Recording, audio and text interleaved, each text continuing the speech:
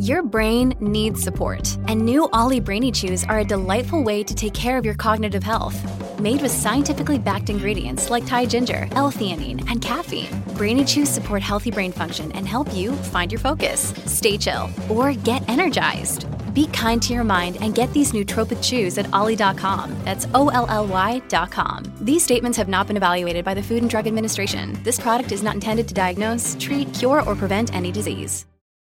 At Evernorth Health Services, we believe costs shouldn't get in the way of life-changing care, and we're doing everything in our power to make it possible. Behavioral health solutions that also keep your projections at their best? It's possible. Pharmacy benefits that benefit your bottom line? It's possible. Complex specialty care that cares about your ROI? It's possible. Because we're already doing it.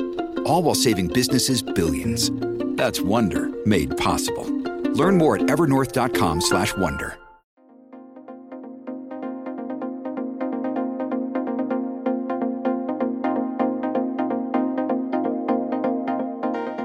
Hello there, and welcome to the Northern Agenda podcast. It is the podcast that proudly reports from outside of the Westminster bubble. From Accrington to Altrincham, Huddersfield to Hull, and from Yarm to York, we take a look at the stories that really matter to the North and from the North that you won't hear about from the national media in London. Oh yeah, have at your New Statesman and Telegraph.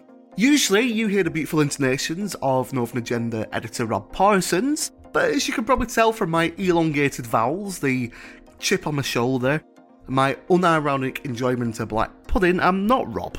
This week, instead of clicking buttons with expert skill, me, Dan McLaughlin, the producer of this podcast, has jumped in front of the microphone, so do not adjust your set. We're going to explore the subject of the age-old biases against the North, and I am joined by two brilliant, insightful guests. It's a cracking one, this one. Jen Bolden, host of the wonderful Northern Voices podcast, whose PhD research looks at how the North-South divide has shaped what books are being published in the UK book industry.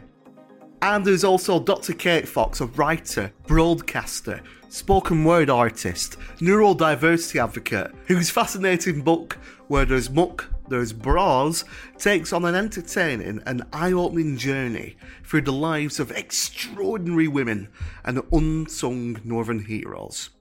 So I start by asking Jen and Kate, and it'll be Jen first, about why these biases against Northern voices still exist after all this bloody time. Well, in the course of my research, what I've really found is that, as you say, these biases are historical. And it's not so much that they still exist because people are still biased and not being very nice to each other. It seems to be more that it just hasn't changed because that's the way it's always been. There's obviously been things that have happened in history, things like the miners' strike and the Industrial Revolution that have shifted that balance of power.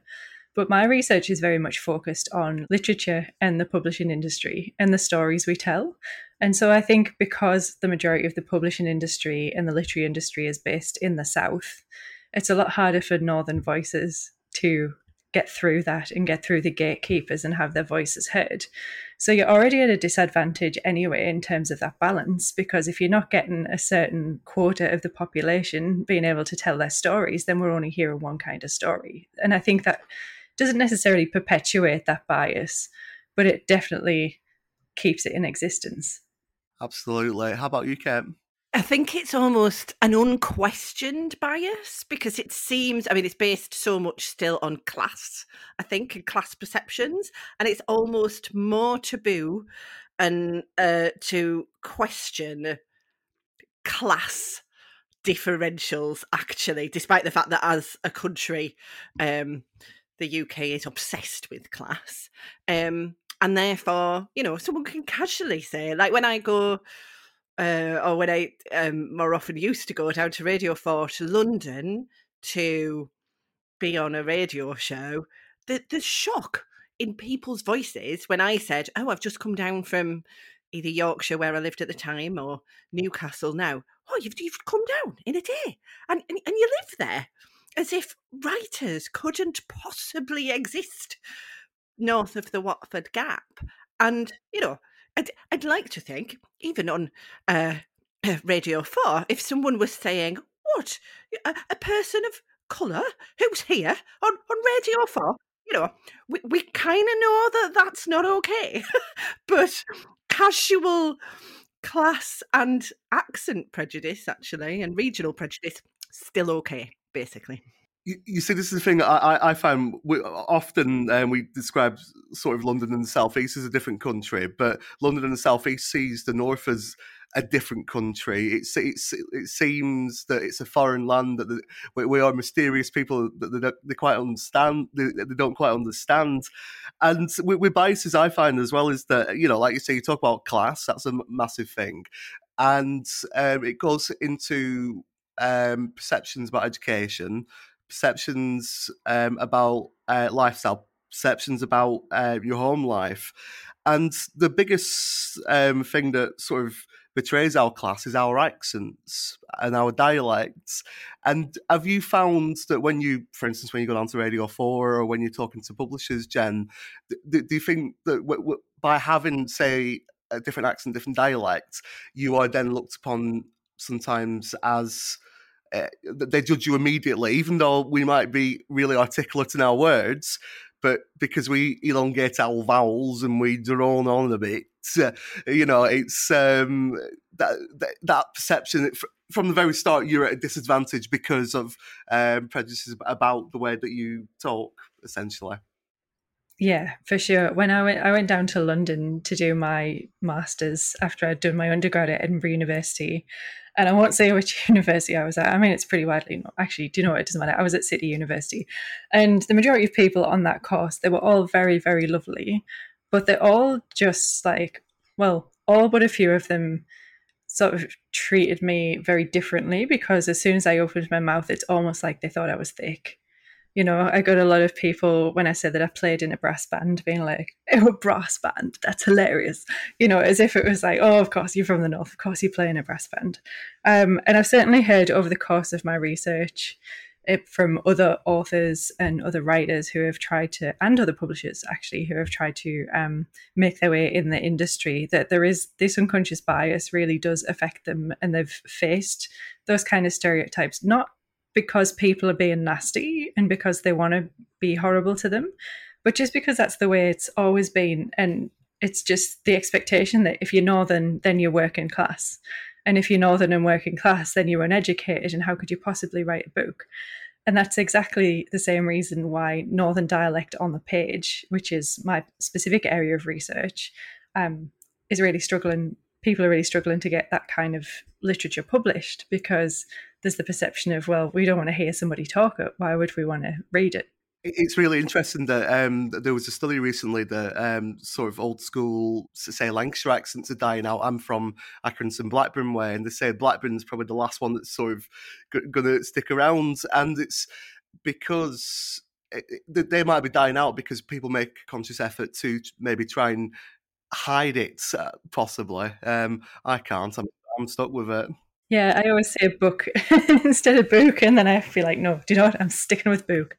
I found that, and I tend to exaggerate my accent. I'm a performer, I'm a stand-up poet, and unconsciously, I think, because my accent is not a pure accent. If it was, this would just be purely Bradford, whereas I've lived in Newcastle on and off over the last 20 years. I seem to have northeast vowels. They've migrated. So maybe if I'd moved south, would my accent have lessened? Actually, I don't think so, because I think I would have been doing the thing I've unconsciously been doing of increasing it.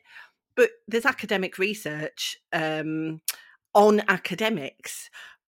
In every instance of the Northern academics with a regional accent that they looked at, the women had on purpose lost their regional accent and then being able to progress up the academic ladder. And the men were more likely to have kept it, and some had done what I have unusually, it turns out, for a woman done, and emphasised it a bit more. And it's that, it's a prejudice that's rooted in the body, isn't it? Because your voice is part of your body. Again, in a similar way, and so I'm not saying it's the same thing. It is not the same as racism, but actually, racism is often embodied. It's about the colour of your skin. Often. As part of my PhD research, I analysed 260 reviews of comedians, divided into North and South, divided into having an accent, not having an accent. And the reviews, the newspaper reviews, mentioned the voices and bodies of the comedians with accents, Northern accents and Cockney accents, actually, so any associated as working class. And then would do a more neutral, like, say, Russell Howard from the South, even though he's from Bristol and has a slightly detectable Bristol accent. They didn't mention his voice, wasn't worth mentioning, because it's sort of voice neutral and body neutral. And when I say they mentioned bodies, they would talk about, like, if a Northern comedian was bigger, they'd feel okay to say, the fat, jolly comedian type thing. Whereas they wouldn't do it, even if it was a bigger bodied, because a comedian with a neutral southern middle class accent. So it's really it's super ingrained and quite physical. It's really interesting, I find, because obviously the day job is journalism, but I'm a performer as well. I'm a stand-up poet as well. And when I first started training journalism, I was told at the very start, you're not going to read news at 10 with this. And my accent in journalism is a disadvantage. But what I find when I do the comedy and when I do the poetry, actually the accent sometimes is an advantage. But maybe because when I'm on stage, I exaggerate. Am I playing to the stereotypes that the audience have already got? Am I playing the part that they have already deemed to be the Northern stereotype, I suppose? And it's interesting as well that when we talk about when we put on the sort of the professional voice that we do as well, I find that it's almost a raise in our culture, our heritage, because our accent is a link to our history, particularly the words that we say, the imagery that we invoke. And I'm concerned that we're going to lose a lot of our heritage because we're trying to hide our voices, particularly. I feel like stories and literature are going to be one key way to preserve that heritage. You said, Dan, are you maybe playing up to the stereotypes by exaggerating your accent in performance? And for me, that, yes, I would say, yes, you are in one way. And then you're also subverting them because you're a stand-up poet. I mean, Bernard Manning wasn't a stand-up poet, was he? There's something about poetry as a form that's already being a little bit subverted by being spoken in a Northern accent. And then I'm guessing that the milieu that you usually work in and the fact that you're a journalist is also playing with those perceptions. So it's a bit like, oh, on the one hand, we have this accent doing this and we expect it to be saying this, but it's saying this other thing. Whoa. And I think in that kind of playful area, I mean, this is how I comfort myself anyway, when I sometimes think I'm being a professional Northerner and hired to be a professional Northerner. But then I'll be like, anyway, when I did my PhD, which generally I avoid mentioning in conversation because it's still a thing of, oh, you mustn't be too big for your boots. You don't want to make yourself look accidentally clever, which is a prejudice that I encounter in the North and in many settings. So, yes, digging our own graves there. So it feels really complicated, and I agree. I think there is an erasure of history and tradition, and that comes in the erasure of accents. I'm loving hearing your real proper Lancashire vowels. It's really very satisfying and feels quite rare. But actually, the erasure of our history is generally an erasure of the trauma that mainly working class areas have suffered over the course of deindustrialisation and labour exploitation, just to sound really Marxist for a minute. That's the bit that's erased, actually, routinely, and I don't think our voices have that much to do with it, which is why I think maybe Jen's research actually into Northern stories and how they're told on the page might hold the key, really. Yeah, I think there's such an important connection between voice and heritage. I'm not sure that we are particularly losing it, because I have seen a lot of changes being made, both in the publishing industry recently and in things like TV, where you've got more regional accents on the screen. And I think that's really powerful, and I think it's really nice as well. Obviously, I run my own podcast and I try and have as many Northern voices on there as possible. And by that, I don't necessarily mean people who have an accent. I mean people who are writing from the North or writing about the North or even just come from there. And like their voice isn't necessarily a literal voice, it's just them being able to speak out and tell us what they're doing and how they're being creative. And I do think they're putting stories on the page. And personally, I think putting Northern dialect and all various kinds of forms of dialect on the page is super important for preserving that heritage as well. Because, you know, if it's not written down and we do lose it, then how are we going to know how to get it back again? Or how are we going to have that reminder of what it was like? So I do think that, yeah, dialect is hugely important in literature, because I don't see how we can authentically tell our stories in a voice that's not our own. And by that, I mean standard English, because that's not my voice. I don't talk in standard English. So why would I tell a story that way? There's a poetry night in Manchester called Switchblade where you read out someone else's poem and then you do your own set and then someone else reads out one of yours. And when it comes to my stuff, it's tailored to my voice. And when you hear someone else do it, particularly someone who isn't from the region, it sounds all a bit wrong because it's my story, but also it's written to my voice as well. Jen, what sort of stories do you have you heard with the podcast and your research? Like I say, it's not just about the tone of the voice and the dialect of the voice, but it's about the storytelling as well. What have been some of the highlights for you that you've heard?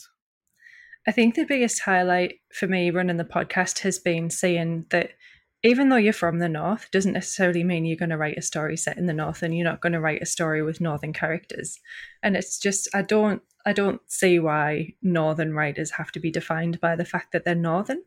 And they're also very much like kicking back against the idea that Northern means working class. So I've had people who've written like rom-coms set in America, with, you know, there's been a hint of Northernness in there, but it's very much not set in the North. We've had people who have written things set in the North. We've had crime writers.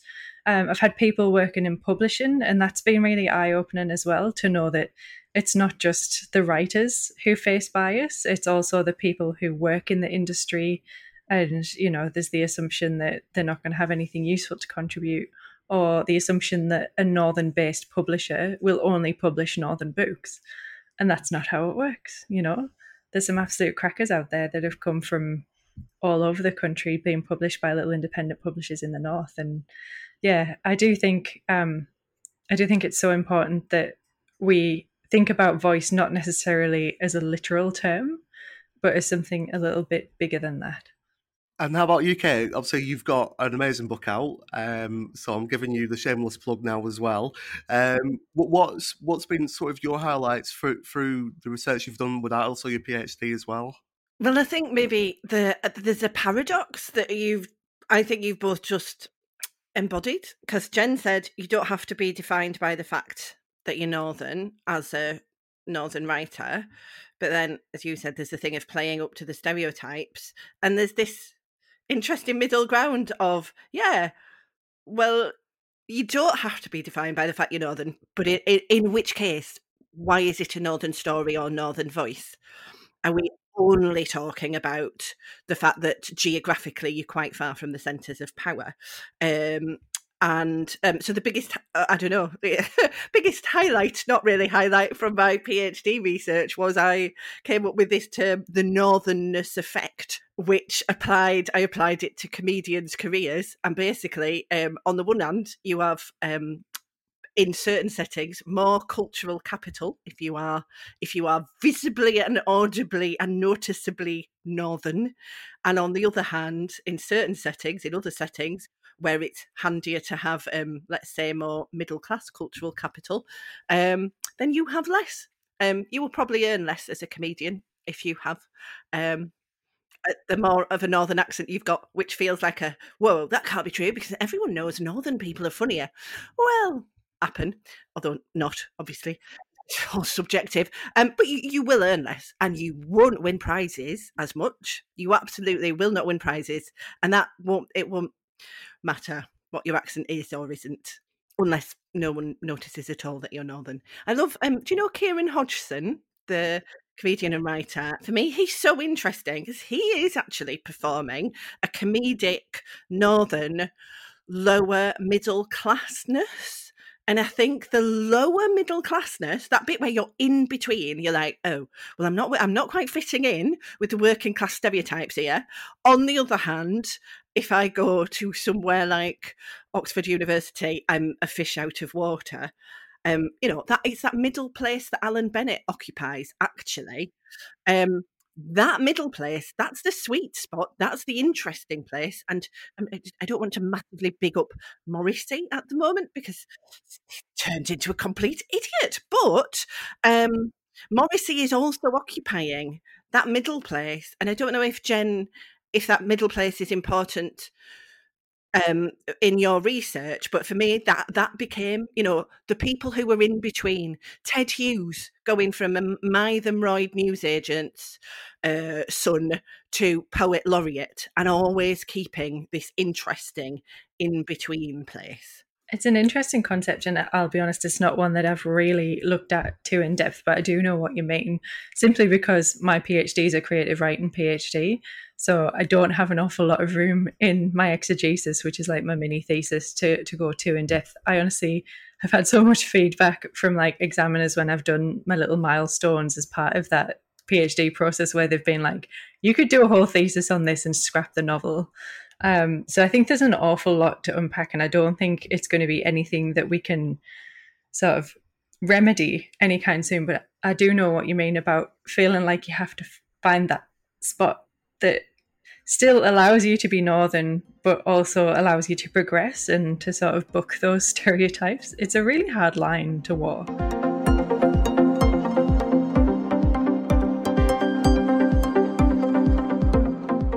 I find that a lot of times, because you are Northern, we use that term Northern, but we have so many different identities within that huge geographical area. Like, it's when you try to explain to some of my American friends that the accent changes within 5 minutes down the road, we're seeing it as this homogenesis of the North, but actually it's split between Lancashire, Liverpool, Newcastle, Hull, Yorkshire. Yorkshire's the biggest county in the country, but it's seen as from Yorkshire. But actually, there's little identities within that. So you're bundled within that group identity, even though you've got those specific heritages and identities within that. Yeah, I had to explain a similar thing to my husband because I took him over to the UK for Christmas, and he was like, your mum talks differently to the way you talk, and your dad talks a little bit differently, and your sister definitely talks differently. And I'm like, well, we've all had very different experiences, and just because we do have that sort of base Northern accent, it totally varies. It varies within families, it varies within villages. Like, imagine in the Northeast, you've got like Geordies, you've got Mackhams, you've got Pityackers, you've got Monkey Hangers, if we're going to get into that one, and you can't tar us all with the same Northern brush.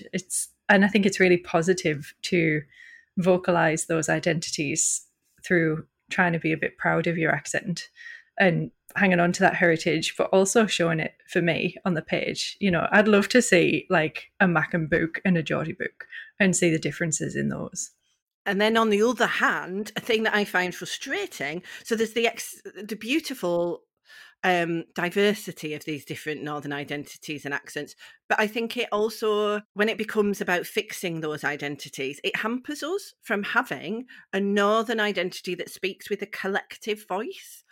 And, I will, if I'm, as an example, maybe not a typical life example, but if I'm at a literature festival in Edinburgh, the Northern writers, we will find each other at the party. We will. And we'll be like, we're Northern together. Oh, look at all this lot. Oh, aren't they a bit weird with their canapes? And that will happen. And in that moment, we're Northern, even though one of us is from Lancashire, one's from the Northeast, one's from Yorkshire. Get us back to our respective corners of the North. And we're like, well, I'm not Northern. I'm mainly from Yorkshire, I'm a Geordie, don't, and if we did have, because the mayors, basically, the northern mayors are the first attempt that there has been for a very long time, the metro mayors, and Andy Burnham, to have a collective northern voice.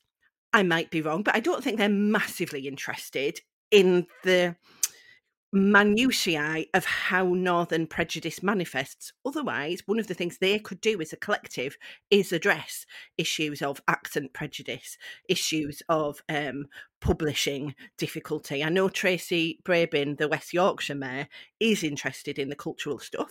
Is she particularly aware of how this prejudice, the northern prejudice, is actually transmitted?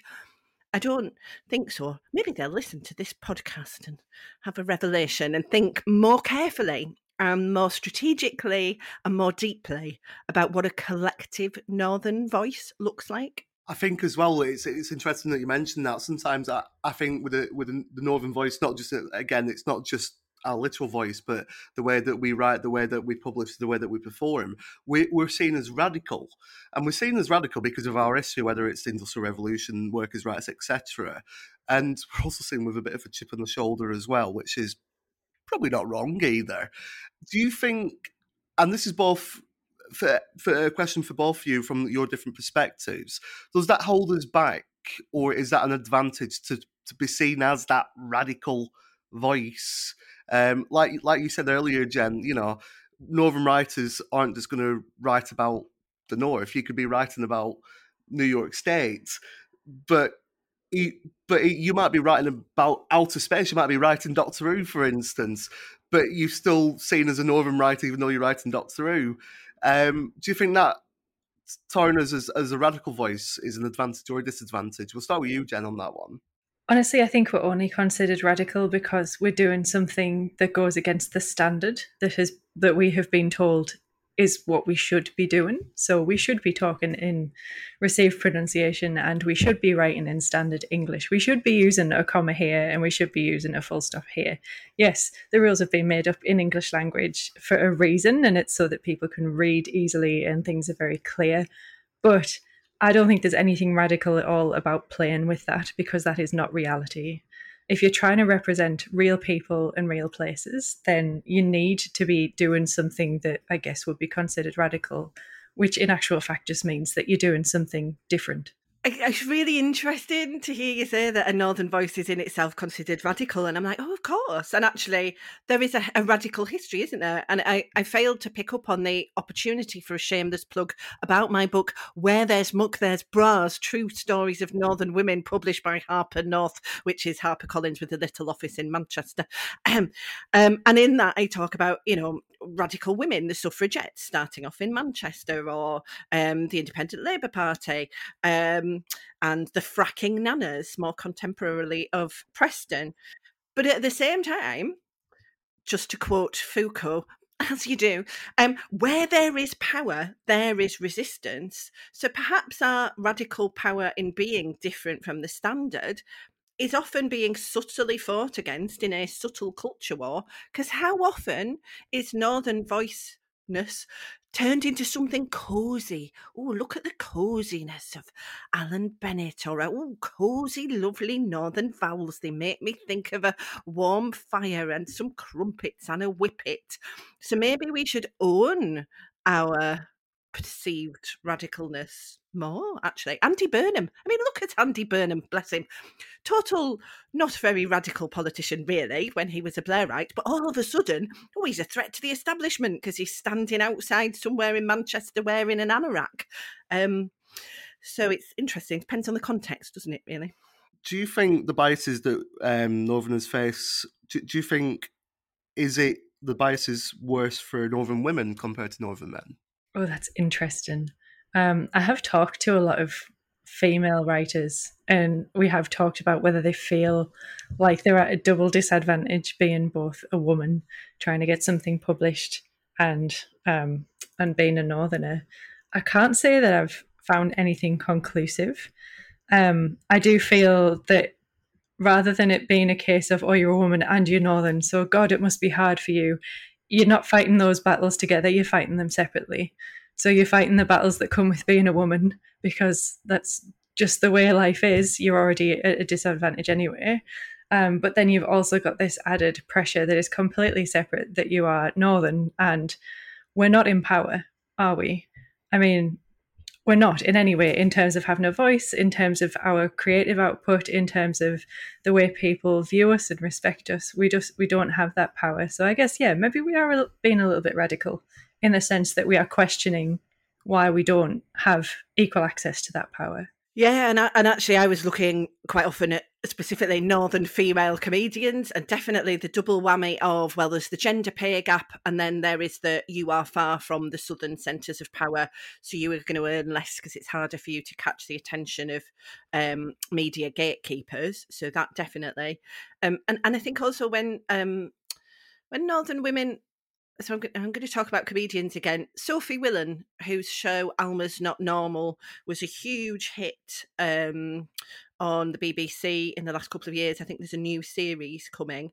I would say she's not recognised quite for the depth of her radicality, both in terms of as a writer, she's an incredible writer, but also in how she's changing perceptions of what a Northern woman can be.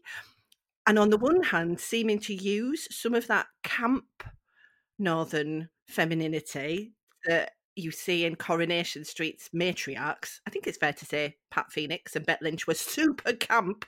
And Sophie Willan's character is using that campness, but actually she's subverting it. She's a sex worker. And there's this whole interesting thing of what a woman is for. She's not just there to reproduce. She's not just... It's super interesting. But again, there should be more theses being written on that, and she'll just, I think, is someone at Oxbridge going to be studying the power of what she's doing? No, they're not. Exactly. Finally, the final question to ask both of you is, also we've talked a lot about biases, whether it's in literature, whether it's in performance, or whether it's in academia. What can we do to combat them? That's a big question, isn't it? Yeah.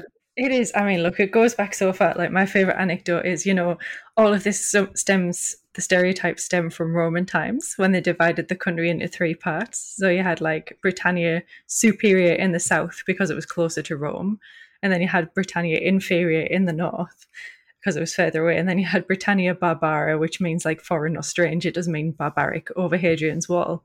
And although like those words didn't actually mean what we think they mean, there were still those connotations of, well, it's further away from Rome, so therefore it's not as good.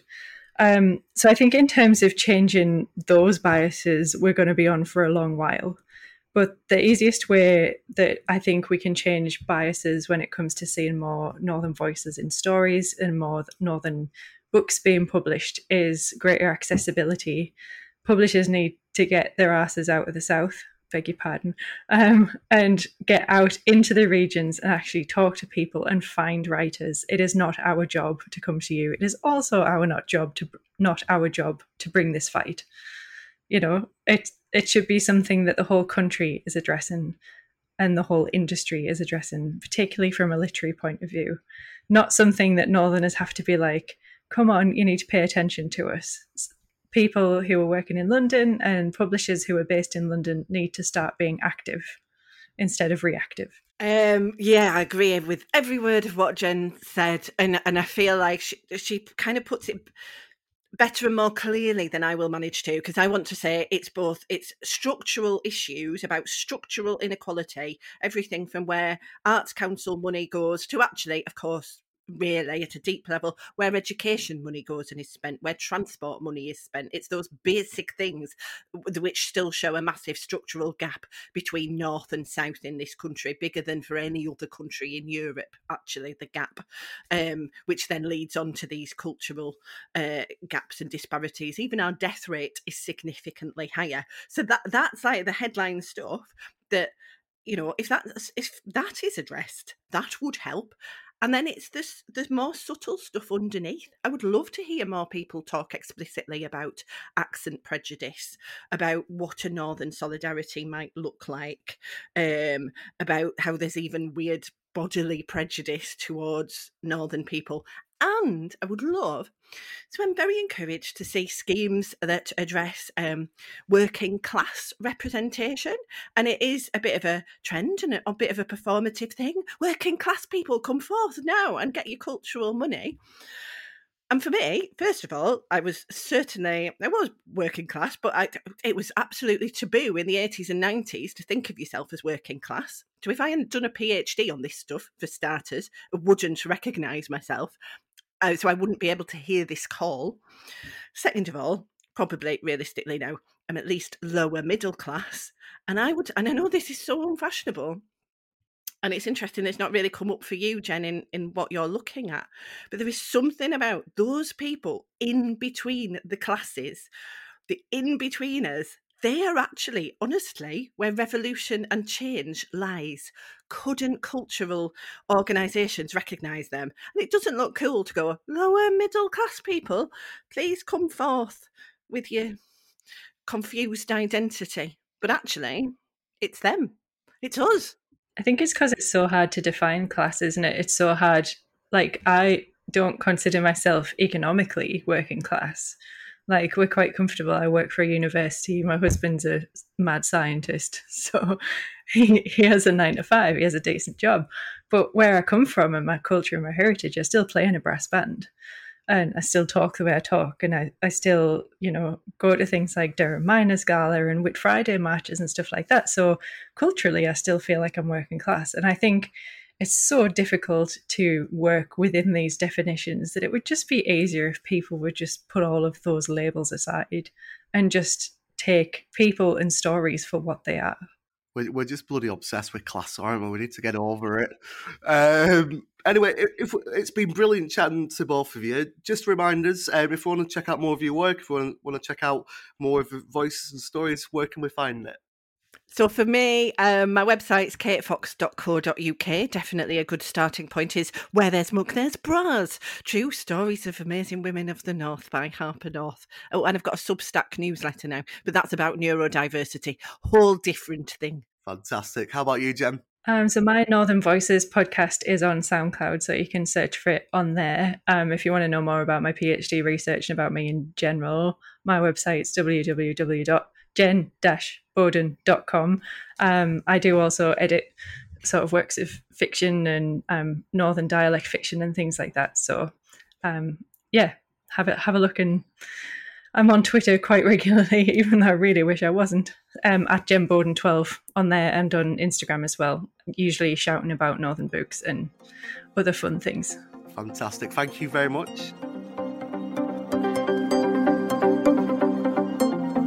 Thank you for listening to the Northern Agenda podcast. And don't forget, you can subscribe to our daily newsletter at thenorthernagenda.co.uk. It's more important than ever for Northern voices to be heard. The Northern Agenda is a laudable production for Reach. It's presented by me, Rob Parsons, and it's produced by Daniel J. McLaughlin. If you enjoyed this episode, please subscribe to The Northern Agenda wherever you listen to your podcasts, including Apple and Spotify. Also, check out the other laudable podcasts. See you next week. Bye-bye.